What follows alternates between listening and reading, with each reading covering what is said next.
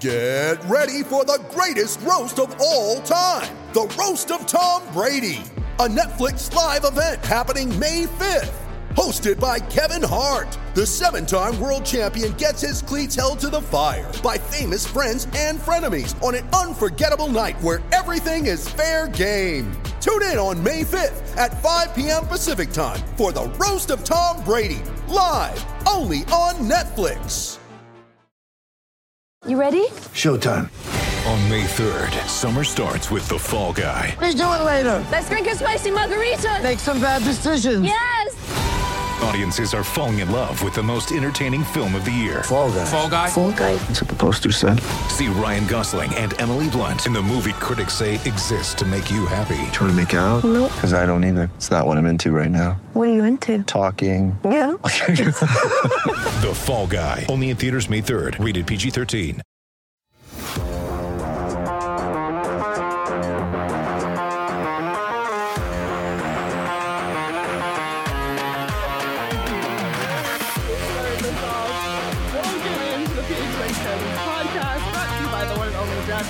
App, America's top-rated sportsbook app. Don't forget to hit that like button, subscribe wherever you get your podcasts, and leave us a 5-star review. I'm Leah Merrill here with Craig Morgan. As always, PD is calling in live from New York City, and we are joined today by a very special guest, former strength and conditioning coach for the Arizona Coyotes and current director of performance at Exos, JP Major. Welcome to the PHNX Coyotes podcast. Thanks for having me. Thanks for being here and making us all look bad, JP. I know. There's got to be a rule, like there's got to be like a handsome quotient, and like if the bar's set pretty low for Craig and I, and no one over that bar should be allowed in the studio. I'm just saying. And we got nervous, especially when I can't be there. We restocked we did a Costco run yesterday. Restocked the snacks, and there's some Oreos and Nutter Butters, and we heard you're a bit of a health nut, so we were a little worried. Questionable there. We got some donut boxes out in the office. We got some cookies. So you did see the snacks, JP? I've spent enough time around PD to know what goes on in there. I know. I'm liking but this here's the difference, PD, though. The difference, though, I know, don't get too comfortable there, JP. I like the little difference, cartoon though, is heads, though, too. I kind of want one of those. And I know. Do not get comfortable. No. The difference, though, is Craig and I's diet is not necessarily as important as a professional athlete's diet. So I understand our treats may be a little different than the snacks you provide to the players, and that's okay. I'm glad you made it, JP. This is going to be a lot of fun. Yeah, I'm happy to be here. Thanks for inviting me, guys. Well, we wanted JP to join today because the NHL Scouting Combine is going on this week currently, and obviously we're looking ahead to the draft. It's an important time for the Coyotes this year, especially. And I've always we see the pictures of the testing, but why? What is going on there? Really, what's the day-to-day look like? So we thought we'd invite JP in to kind of give us an inside look as someone who's attended the Scouting Combine before. So should we just kick it off? Yeah, start with that question. What the heck goes on at the NHL Scouting Combine? What is its purpose, and what are teams looking for? It's a lot, and it kind of depends, I think, on obviously the team, the culture, the level or the number of draft picks, where you're at in the draft. But everything from obviously the physical objective measures that you're pulling from the data that you're getting at the combine down to even the way that the players interact on the bench prior to coming out for their tests. One of the really probably things that people wouldn't think about is, watching how the players talk with each other. Are they, socially there? Are they just sitting quietly by themselves? Are they constantly in a phone? Can they socialize normally? Outside of that, everything from, the objective numbers that we're pulling off of force plates, the aerobic and anaerobic assessments to the more subjective stuff, like how does this guy utilize his angles in certain movement assessments? How would that look on the ice? What is the quality of movement? What is their posture like? Certain things like that, down to, what very subjective and a lot of guesswork, but what might their growth potential look like? What's the size of their wrists, their ankles, their bones, their current kind of girth measurements, and all that is, you're taking in and just taking rampant notes as you're watching these athletes walk on stage. I've always wondered what that's like for a player to basically just forgive me for being indelicate, but like basically being a piece of meat at the scouting combine to have things like your wrist being measured. Is it bizarre for the players, or they just take it all in because it's it's standard ops for everybody that's there? Yeah, I can imagine it's probably a sliding spectrum of athletes being super comfortable being on stage, and like that's kind of their nature. Like, I'm out here to perform. But some of them that's not really their game, right? The more skilled, kind of skinnier guys, that they're maybe a little bit more shy to show what they've got from a physical standpoint. Yeah. And that's why I really like the body language and kind of how a guy handles himself in those moments. Is it more of a growth mindset? Is he looking to, show off, even, if this isn't his top quality, what he's got, versus a guy that's very kind of introverted and hunched over and quiet and, no confidence. Like, what are you working with there? So. Does it get as far? Are there times where like guys are basically wearing shorts and nothing else? I mean, it's got to be a little weird for these guys just to be ogling. You mentioned the guys who haven't developed yet. We've heard stories about guys who could even do a single pull up. Yeah, it's got to be. I'm just curious what that whole thing looks like, and if it's very structured or if it's more just chaotic. Well, it's changed over the years. It was just shorts, and then they would remove their T-shirts as they come on stage. It's different than the NFL Combine, where they get down to a pair of slider shorts and literally stand up in front of everybody and do a 360. Like, it's like unreal, which is fairly uncomfortable for a lot of guys, even if you're right. Enjoy the spotlight. Now they're wearing tighter compression shirts. Typically, guys have the option of wearing the cutoff tighter compression shirt or a T-shirt, and then they just wear a normal set of like trainer shorts. And so it's changed. I think probably for the better. We still have the ability, or the coaches and the scouts still have the ability to see, is this athlete more physically developed? Are they a little bit skinnier? But we don't really necessarily need them to have their shirts off and in the sliders and whatnot. JP, I know. Just trying to get my touches here. So, JP, have you seen the evolution of players from when you first started going to the combine until later, in the later years, that kids are like this? Like Craig mentioned it. This is just part of the normal, and guys are ready and they're preparing for these tests. And even on top of that, they're more physically prepared, like more physically fit than when you first started. I mean, there's trends that have stayed the same. Typically your guys that have played in college, or with the development programs, they come in more physically developed. They have more experience in a weight room. I don't think that has changed. The guys that come in from playing junior are typically a little bit smaller, but the emphasis on the actual assessments, it looks like they've, somebody showed them how to jump. Somebody's worked with them on a pull-up. So there is more of a focus of, prior to the combine, I need to know how to do these certain things. I need to get at least a little bit of training. Whereas early on, assessing these guys, you're like, man, nobody's taught this kid how to jump. Nobody's taught this kid how to, set up for a pull-up. So literally no experience in a gym. There are things that have changed, certainly, but there are some things that have held true. So what does an average day look like at the combine? Because it's, it's going on this week. It's the May 30th to June 4th. So that's, quite a few days. What's just an average day like? Well, so they split up the testing into 2 days, and then the interviews, obviously, on the following day, and the main performance day. They're doing interviews that day as well. So are you talking as the strength and conditioning coach? Yeah, okay. I guess from your point of view.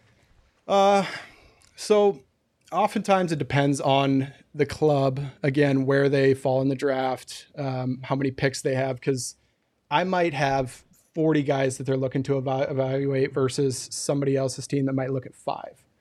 So if that's the case, I get an order of testing that the athletes are going to come in. If I've got 40, I'm looking at them, okay, these guys at VO2 at this time, FMS at this time, and I'm trying to, place myself strategically up front so I can see these guys. It might be 7 a.m. I'm going to start with VO2 with, this handful of guys.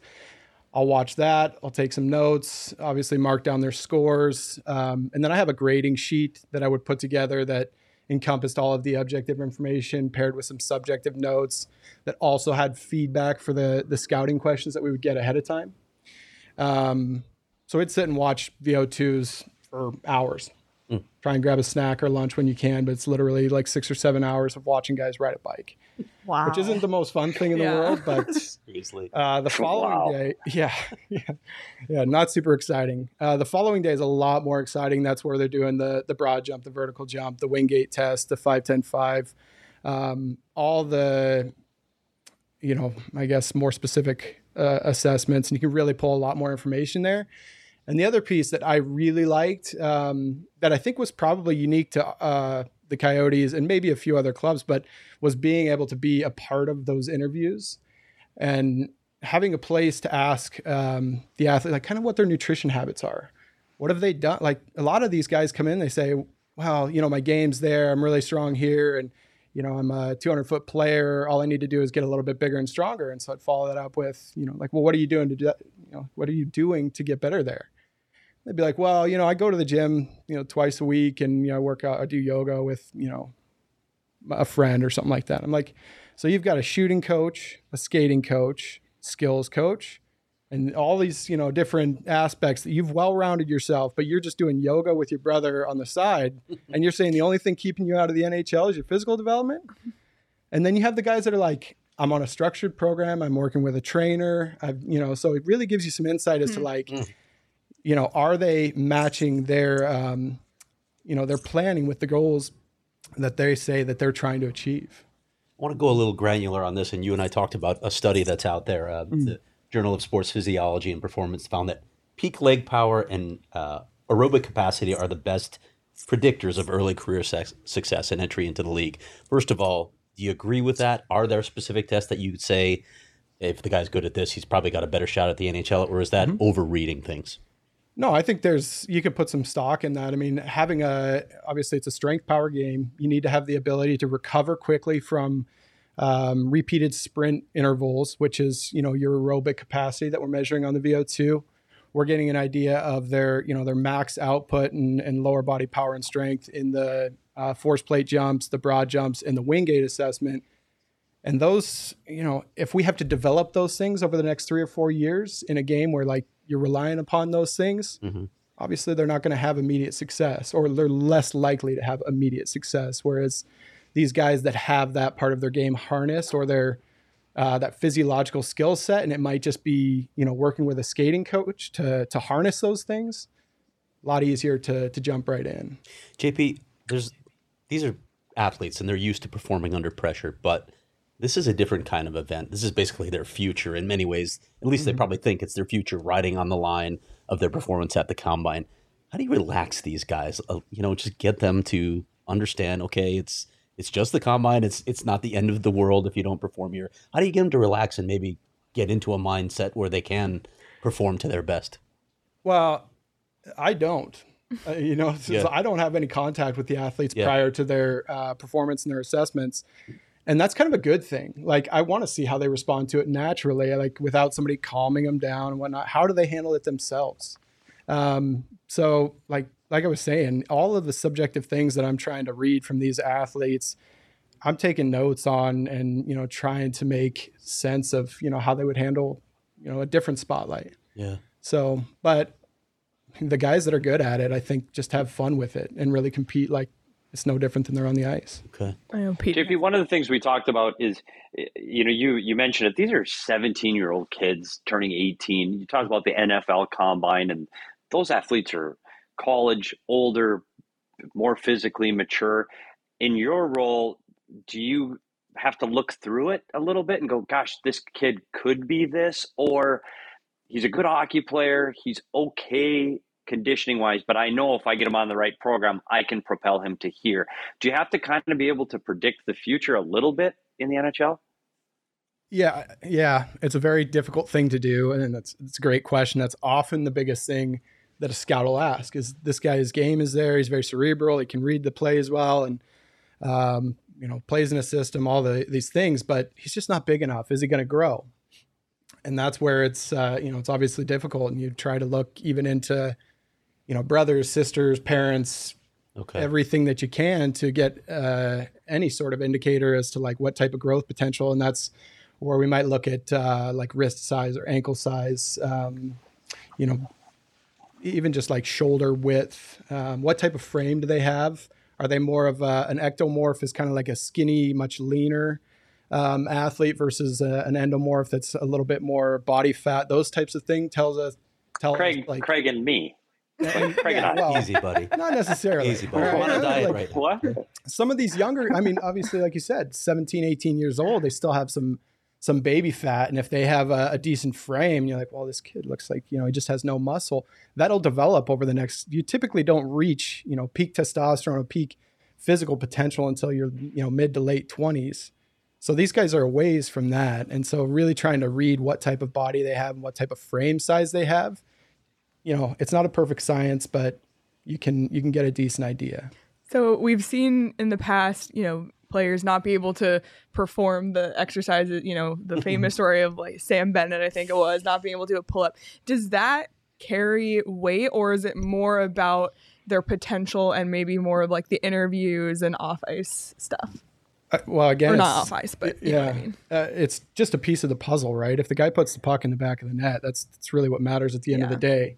But the other things that you're trying to factor in are, one, you're trying to eliminate any red flags. If this guy flat out can't do an assessment, it's one red flag. Yeah. Now, if you're chalking up 3, 4, the guy's got a bad attitude in the interview, he doesn't give a crap about any of this stuff, pardon my language, then it's probably an issue there. However, if they're going to do one and they're a strong player, the strength actually translates onto the ice, but they're just not weight room strong. That's another thing to think about. What type of game does he play? Is he going to have to adapt to something? Again, it's, like looking at maybe multiple strikes, or the other way. Like, this guy checks all the boxes, but this one, I'm not as worried about it. Yeah. Especially with one of the things, go ahead. You talked about the test, and we talked about riding the bike. And by the way, if you're missing that, Craig did get a Peloton for Christmas. So if you want to watch someone do their VO2 test, we can all go to Craig's house to do that. We're a long way from me doing that. We talked about this on the show before. Hockey's played on ice. The NFL Combine, they're played on a field, and they run and they do all their exercises on the field. The NHL Combine, they do stay in the gym. Would you like to see players do on-ice testing? What are your thoughts on on-ice testing? I know you did that a lot when you were with the Coyotes. It was an important piece of the training and getting guys back through rehab models, was being on the ice, and you were heavily involved in that. Would you like to see skating be a portion of what they do currently at the Combine? That's a great question. And I'm sure you'd get a lot of answers if you asked a number of different strength and conditioning coaches or scouts or coaches or anybody in the organization. But to me, you're trying to measure the physiology, and there's so many variables that come into play when you're on the ice. So the skating ability, you're not measuring the true, physiology there, especially if you're implementing things like turns and stops and starts.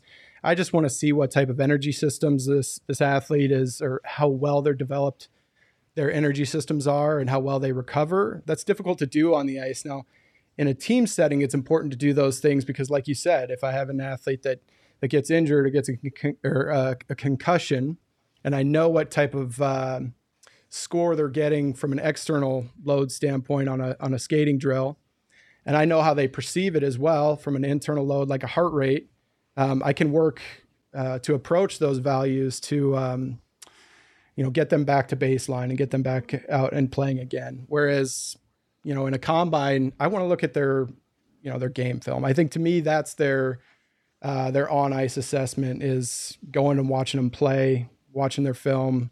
You can watch how a guy back checks. You can watch how a guy battles in the corners. That gives you an idea of strength, how they use their angles. And that's what you really want to know from on the ice.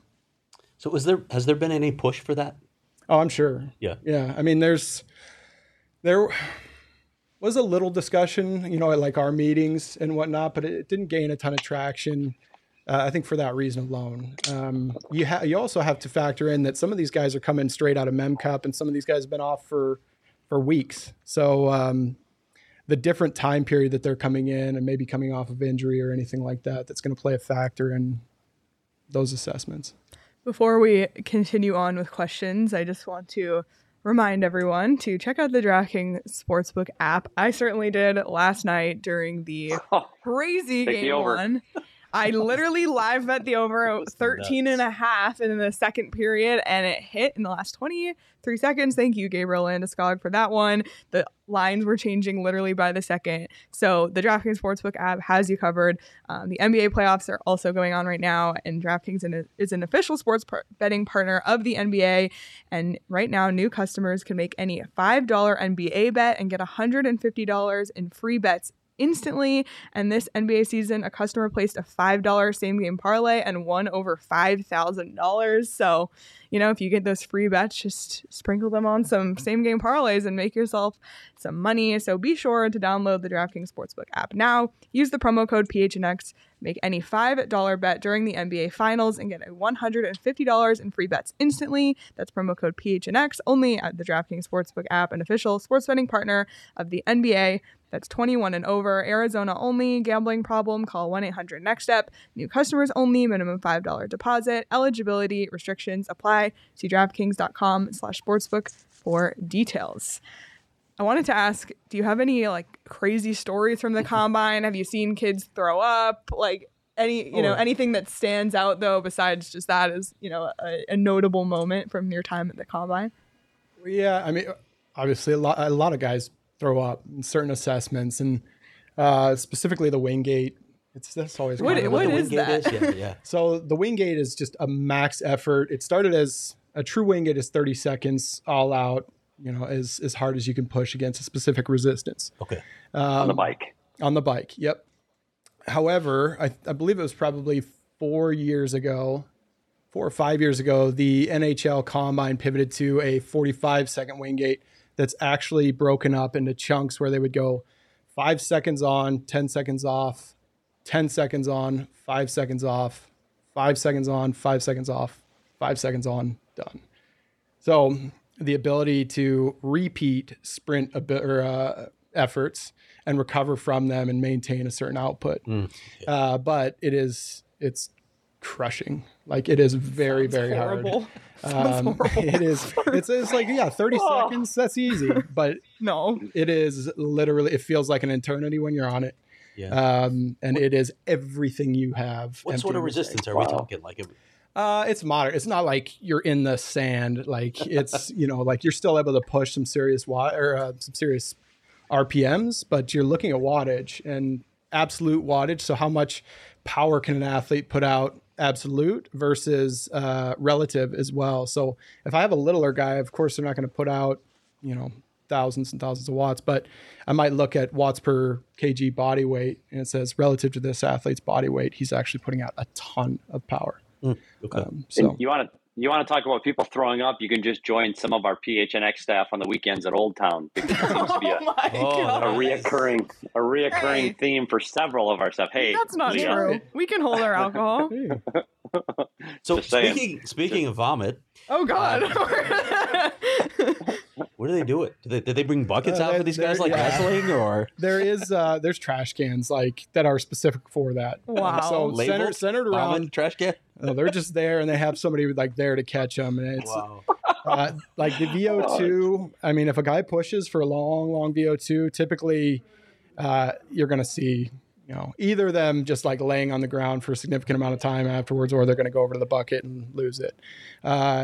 The Wingate, is the other station where you see it. That's really it. So they have to replenish after that, don't they? I mean, you're losing.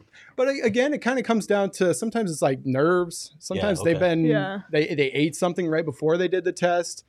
Something that isn't JP Major approved. No, it could be anything, but even a lot of water, right? Okay. But your liquid in your stomach, your stomach just is okay, I need to prioritize blood flow to all of my working muscles and recovery, and I can't focus on digestion, so I'm going to lose this, and the body's going to prioritize, what it needs to do in the moment, and it's not going to be digesting that food, so it's going to get rid of it.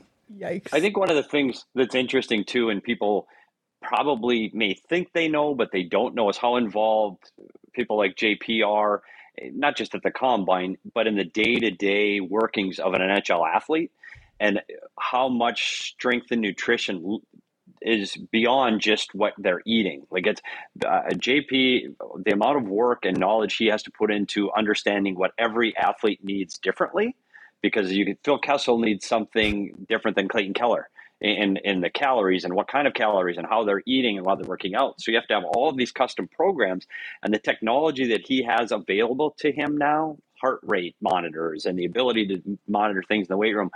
JP literally touches every aspect of these athletes' lives, including their sleep. And it's just amazing to see how far the technology has gone. And I just want people listening that this is a part of what happens on the ice, is what their heart rates are. And there's reports that go to the coaches. But what JP said was important. It's just a part. It's a piece of everything. Everything has its compartmentalized piece, and this is a really important one. JP, can you kind of just tell us, we talked about the combine, but can you tell us some of the things you do specifically in that role for an NHL athlete, from their diet through their workout programs, like how you handle an athlete? Sure. I mean, you kind of hit it on the head there. Is, we're around them so much. I mean, in season and off season, getting to go visit guys and talk to them consistently through the off season, but in season, typically we're responsible for at least 2 of their meals. And then again, any sort of post practice, post training, post game nutrition as well.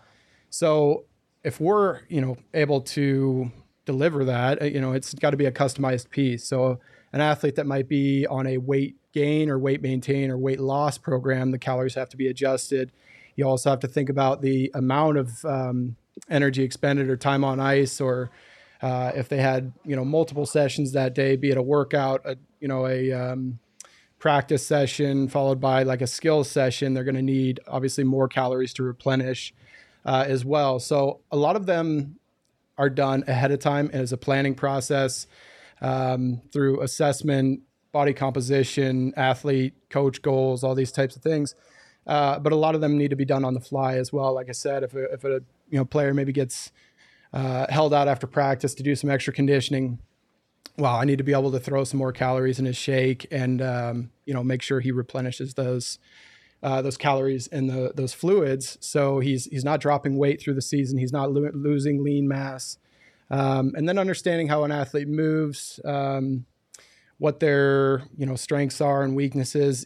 There's a concept I use and a lot of strength coaches use, but training in versus training out. So in season, a lot of times it's more training an athlete to his strengths, and prioritizing those things. If an athlete's really great at squatting or lower push emphasized movements, I'm probably going to have him do those things more in season, and that complements his game. If an athlete is really poor at those things, I'm probably not going to hit him with them as much in season.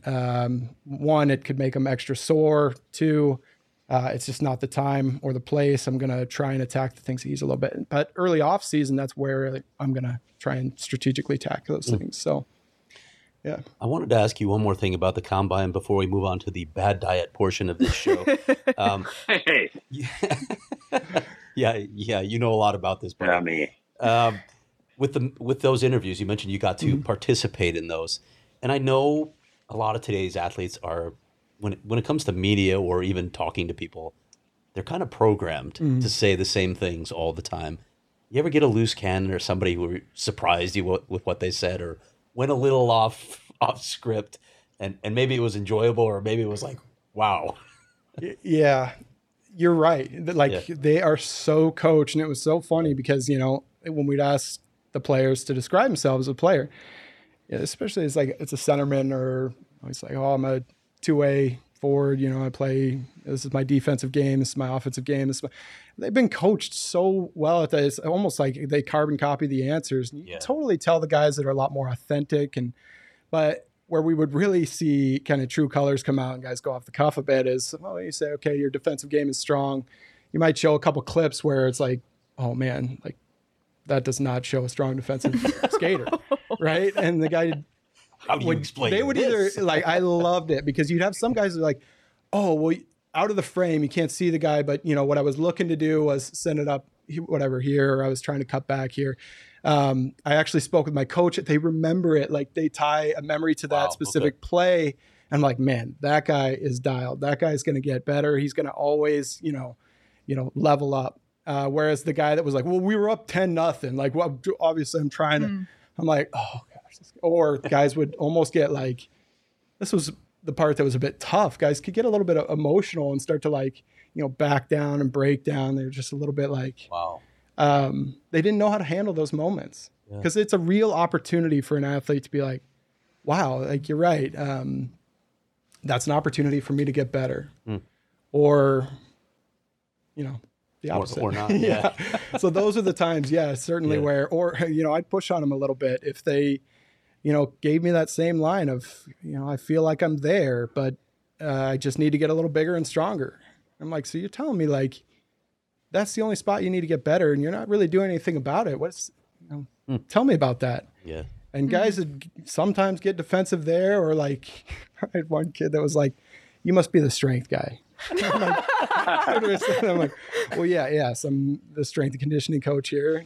Obviously, nice to meet you. We already met, but by the way, what did you mean by that? Well, I mean, and then he'd be like, well, what do you think I should do? So I was like, I gave him actually my advice. I was like, hey, obviously you got a strong game here. And if you really think this is the only thing you need to do, here's what you need to seek. You need to find a professional that's, going to help you get check these benchmark goals and set some goals with them and, work towards them, develop a plan. Like it can't just be show up at the gym and do what I want that day or do what feels good. That's, that's working out. It's not training. So. All right. Should we go unhealthy now? Well, it's so funny that we're transitioning because we just got a Slack message from our boss, like that we're having a pizza party today at 12:45. So I hope you can stick around, JP. Wait, are we going to rank the pizza on? Yeah. Yeah. See, I need you guys to just take over now and help me understand the genesis of this pizza conflict. And here's the reality. First of all, I will say this. JP is, and you've heard him today, he's very intelligent, he's articulate, he understands his business very well. As we have aforementioned, I am not a professional athlete. So my diet is as such. I do not eat the way I probably should be if I were a professional athlete. The diet of a professional athlete in the game of hockey has changed over the last 25 years. It just has, because people are more educated, more knowledgeable on what makes your body better and make your body work. That's just a fact. When I first started working in the National Hockey League, pizza was prevalent. Shane Doan would have ice cream at a team meal. Those things are real. It's true. There was Coca-Cola. It was there. That is no longer the case. Things evolved and they got better for your health because people understood the body better. JP and I would have differing opinions on what should be served post-game. Only because of me. Like, I'm selfish. I didn't care about the athlete. I just wanted to eat pizza after a game. I didn't want a chicken Caesar wrap. That's all. And so, again, I didn't care what the athletes did, or it wasn't about the professional athlete. It was literally about me, and I wanted to have pizza. So JP and I had a few discussions about pizza after games. Yeah. And JP was right. I was wrong. And I will admit that now. We're going to give JP a moment internet. here, Petey, to retort here. I was wrong. There were times where I specifically ordered pizza just for you. I know you did. That's or true. where you would just order pizza. I would, but JP just said I was a dick. Like there was absolutely.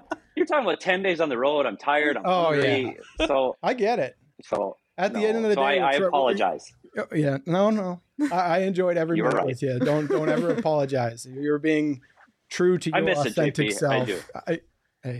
I miss it. Same. It was fun. So post game, you've been to the Centre Bell and they serve the hot dogs and they bring those down for the players after. Like, what are you thinking as a strength and conditioning coach when you see a guy wolfing down hot dogs after a game? It's an 82 game season. There's a middle ground for everything. You have to make compromises. We talked about this a little bit before going on the show. It's like you might have a 38-year-old veteran and a 19-year-old rookie that you've got to, play the field to all these athletes. So you've got to be educating and, developing good habits with the young athlete, but also like show them the history of the game. There's so much to that of understanding the culture, the Chen Show. Show? Yeah, you got it. And obviously I've had a lot of them in Montreal, but like Phillies and Philly, Buffalo Wings in Buffalo, there's tradition things that but you find the right opportunities. We call them our 20% days where 80% of the time we're eating for nutrition, for refueling, for the right things. 20% of the time we need to allow ourselves to, indulge in some of these traditions, some of the things, just eat to make us happy. And there are optimal times, right? Typically post game, when it's a crucial window to get the right calories in and the right nutrients into your system. Pizza being more of a greasy, like at one point it was, we're getting calories, we're getting carbohydrates in. There was nothing better. It was just a quick, it was affordable. It was one, you have to get through security, right? You have to get food in through security. There wasn't always good food in the buildings. And the pizza guy, for some reason, could always make an order, right? that always made it easy. But as there have become like more available options in these cities that are delivering, and work with teams, it made it easier and easier. What we really landed on that I think we were really successful with, especially on the road, was doing like big, hearty shakes that were a little bit more individualized to the athlete. Again, higher calories for the athletes that are more on a weight gain or weight maintain program. It might be just what you needed for the guys that were just trying to maintain weight. But that gives them an opportunity to still drink something cold after the game, which is a lot of times what they want. They're also getting rehydrated. They're getting the carbohydrates and the protein quantities that they need. And we could individualize flavors. And guys like Shane Doan, he was one of the guys that was on, he loves chocolate ice cream. And so we made a chocolate smoothie that kind of seemed a little bit like ice cream. And he loved that. And that's enough to sustain them until we either get to the hotel for a quality post-game meal or to the plane where we would have something ordered that's actually a pretty quality airplane meal. So that was the best compromise. But you got to remember too, Craig, that these guys hadn't eaten. Like their pregame meal is at 1:30 in the afternoon. They might have a light snack at late afternoon, but that light snack is some fruit, a bagel, something very, very light, some oatmeal or a soup, something like. They haven't eaten since 1:30, and now they've exerted all of this effort. They need to eat. So to JP's point, the food on the plane was always unbelievable. Like I will say, as much as I joked about the pizza, there was always good quality, healthy food available, and just funny watching how the snacks and the stuff that was available around the rink started to change over the last 15, 20 years, how it got from, we used to have pop in the fridge inside the locker room. That was the thing. You could grab a Coke. There isn't Coke in the locker room at the Coyotes right now. At least I don't think so. Connor Garland calls it poison. I don't work there anymore. So it is just funny, the evolution. And what the most important thing that people need to take away from this is what JP brought about is that education, because you can't be with the player 24/7. Yeah. So his job was to educate him. Here are the good choices. Here's the good way to prepare, both on and off the ice. Here's the best way to sleep. I'll give you the facts. I'll give you the studies. I'll give you the reasons why. And then you're an adult. So you figure it out. We're just not going to provide it for you here at the rink. And once I heard that as a lesson, JP's not telling me, hey, you can't go have a hamburger. He's just saying the team's not going to provide it for you. And so I think that's an important distinction too. All he can do is teach you, educate you, and provide you with those options. And then it's up to the athlete to become a professional athlete. And there's some that can't do it. There's some that don't dedicate themselves to it, and they're not playing anymore. So if you want to decide this is my job, I need to be really good at it, I take that information and I'm going to do it to my fullest. Those are the guys that stick around in the league for a long time. So I think that's an important thing to take away from this. Do you know when guys come back from the summer, which guys, is it obvious? Okay, you didn't stick with your program. Yeah, I mean, that's what fitness testing is for. Yeah. I mean, it's a benchmark at a certain time of year, every year, to see, where a guy stands with you. And that's why we keep them consistent. We do things the same way to measure that progress over time. Are most guys pretty consistent with it? Are they devoted nowadays, to it? It used to be that guys showed up at training camp to get into shape. Right. Now guys are hardly taking time off, which, the pendulum swings too far to each direction. And so, as I'm a massive proponent of obviously staying active, staying in shape, not letting yourself go, but you need to get away from the gym and away from the structure for a bit after the season. And there are some guys that even have a hard time doing that now. They're so structure oriented that they need that, consistent, and that's not healthy either. So I'll tell guys, like, you go, play tennis, play golf, whatever, do, little yoga, Pilates, different things that are going to help maintain your lean muscle mass, are going to help you maintain your flexibility, maintain a decently healthy diet, especially then, and then start training again. Give yourself some time to relax, regenerate, refocus, and then dial it in. And those guys that follow that program typically show up to camp the most refreshed, the most prepared, and just the most dialed in. There are very few that still wait till the end to be like, oh, I really got to hit the panic button and go. Most of them show up at camp pretty dang good shape. So you can't outwork a bad diet, Leah. You can't outwork a bad diet. There you go. Like that one. I have to ask something that's come up multiple times before we started recording it earlier this week. Guitars, you and your guitar, Petey and his guitar. We need to know. Yeah, JP, you didn't bring your guitar in. I thought you were going to play it. JP, can I say what JP stands for? Is that a thing or is that private? It's John Paul, which is half of the members of the Beatles. And if they needed to add a member, JP could probably do it. I dabble, I can play chords, and I can have fun at a campfire with a couple of beers. JP is actually really freaking good at this. And to, again, add on to the annoying things about JP, this handsome, good-looking, fit, tattoos, all of those things, and he plays guitar really, really well. So he would travel with a guitar, and like, you got to imagine, we're traveling 10 days. You're carrying suitcases and briefcases, and here's JP with a goddamn guitar. You're like, really? Really? You're bringing this through? I packed throwing this on the bus? Of the guitar, right? And it's a smaller, like, travel guitar. But he did. He had a travel guitar. No kidding. And he would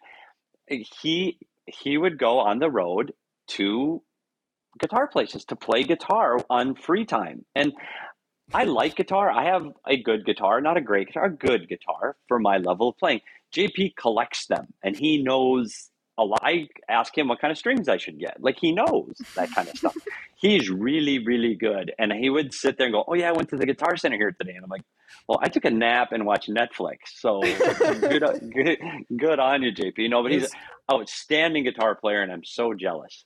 Not great. First of all, I'm also just a campfire guitar player, and for my kids, I'll play anything for my kids. But yeah, it was just a great, like you said, if we're on the road for 10, 11 days and we may have 2 days off, and like, I lose my mindset. So I'll either read or I'll play guitar quietly in my room. And it's just a good, little pastime. And I had a number of players that, especially like long-term rehab cases, that guys are like, oh man, like, I really want to learn how to play guitar. I'll show them a couple things like here and there. So that was always really fun too, as guys got really into it and interested. But yeah, strength conditioning and musical coach. It's a nice, like, mental kind of checkout, especially those long-term rehab cases where it's just monotonous and they need to check out for moments. I'm like, this is a great relaxation tool. It's frustrating as heck sometimes, but it's. You ever play publicly? No gigs or anything. Because Petey was saying you played on street corners and the proceeds went to they're trying to raise money for the Tempe Arena right now. We could put on a show together. There's plenty of guys playing out on the street here, so maybe I can join them. Man, no, I did, like, when I was younger, not like a ton of show. I did one like bar show, and then I did some small little garage deals when I was like in high school and stuff. What do you play? Like, what style? Like, I play a lot of folk band music. Okay. Yeah. Any favorite artists or? Yeah. I mean, I like. He's off the wall a little bit. Like, he's got some obscure guys. There would be a lot that people would know. No. Yeah. But give a new artist. Give somebody something to listen to. We like, or I like Shaky Graves is a good acoustical guitar playing guitar player. I really like his style. So that's one. There you go. See, Craig, you learned something new today. Do you do anything, Craig? Do you do drums? What do you got? Anything? I got nothing, buddy. No? Crickets? Tambourine? Harmonica.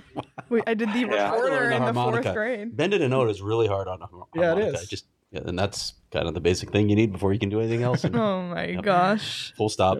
Oh my gosh. Yep. Well, wrapping up, we talked about the fact that you're now at Exo. So can you explain a little bit about what you're doing there? Sure.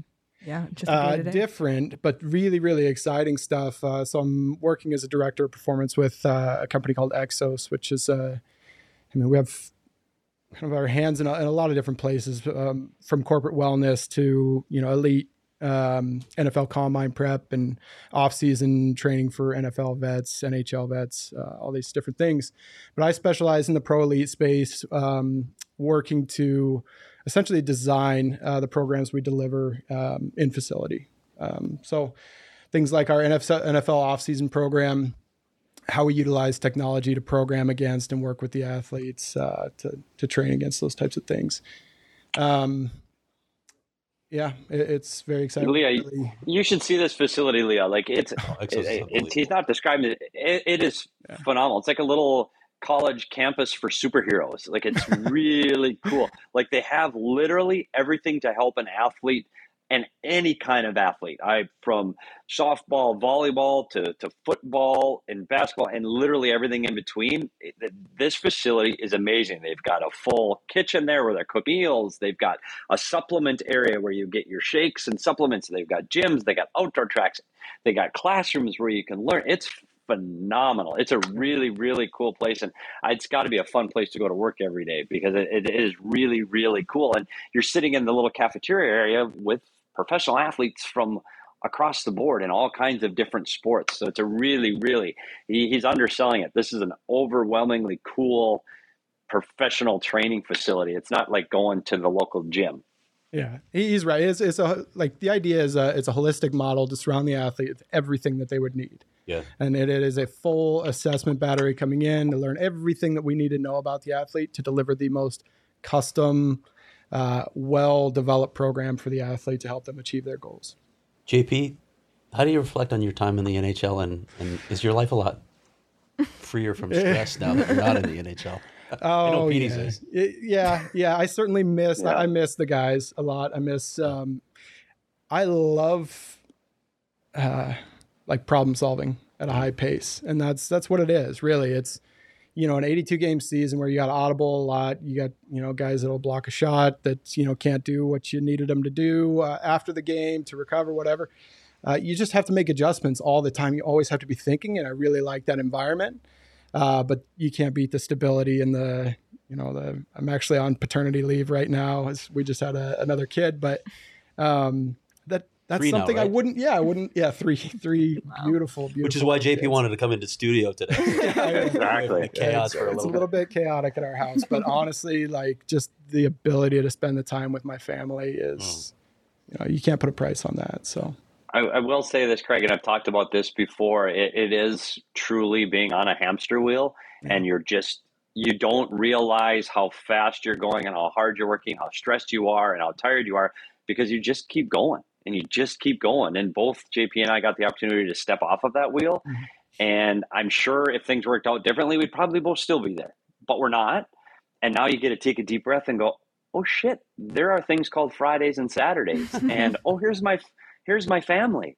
And so there is a different way to live. And I'm just blessed the PHNX thing came up and it's been fantastic. Mm-hmm. I miss it too. I miss the people. I miss, JP and I arguing about pizza at 2:00 in the morning in Edmonton. That's fun to me. Like that was, those are good moments that I miss. I miss the people. I don't necessarily miss the grind of it.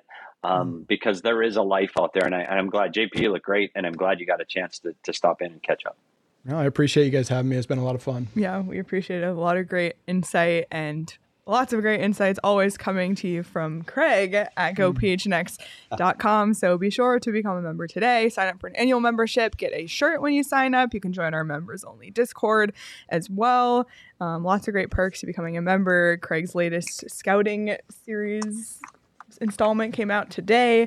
And tomorrow, Craig, can you explain what's coming out tomorrow? And I think everybody knows. What Coyotes fans can get ready for, because tomorrow's a big day. Tempe City Council is going to discuss the Coyotes Arena and Entertainment District proposal.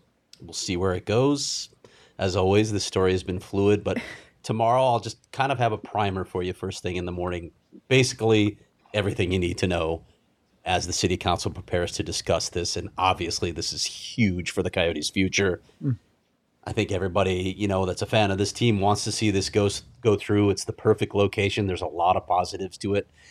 But there are a lot of people working against this deal, too, and there's some issues. So we'll see how it goes tomorrow. At any rate, I'll have something tomorrow to set you up for it. Yep. And, we've been talking about it all week. Craig will be not in Arizona because, of course, he won't. But we're still going to have coverage, and Craig still will be available on Wi-Fi. So we're going to have people at the city council. We'll have coverage. You can say Kirsten. Kirsten Susell's going to be on the if ground. you listen to the story. We'll have a camera on the ground. She's well-versed in this story, and we'll continue our coverage of it. So be sure to follow along at PHNX_Coyotes on Twitter tomorrow, as well as PHNX Sports across all socials, Instagram, Facebook, Twitter. We'll have full coverage of tomorrow there. And if you haven't submitted, the city of Tempe is allowing people to write in their messages, so get those in today if you want to get your voice heard. It'll be on public record, so you can put your argument together for why you think the proposal should be accepted. Yeah, do that instead of engaging with the trolls on Twitter. That's my suggestion. There's a lot of Canadian trolls on Twitter lately. So, what time is all this happening, Leah? 2:00 is the e-session. The meeting could end as early as 3:30, maybe as late as 4. But there's also a public session that I've been told will start around 6. So it's hard to say how the day will progress, whether we'll even have an answer after that e-session or if it'll be the public session where we'll actually know. But it's going to be a long day in council chambers tomorrow. And be sure to be subscribed to the PHNX Sports YouTube channel because we'll be reacting to whatever goes down tomorrow. As always, another pack therapy session. Add it to the list of all the pack therapy sessions we've been doing. But everyone, thank you so much for watching. JP, thank you again for your time and for coming in. A lot of great insight today. I learned so much. Maybe you should go through our snacks here. And No. Actually, I just got the snacks. One more. That's the 20%. Yeah, right. One more thing, though. One more thing, Leah, that you need to do after the show is over. One more thing you need to do, if you could go back to our New Year's Eve show, we all had resolutions. Oh, God. Leah had, and now you've been wondering how to do that. He's the guy. Okay. He's the guy. Like, ask him if anybody can help you do what you wanted to do for your New Year's. And I'm not kidding.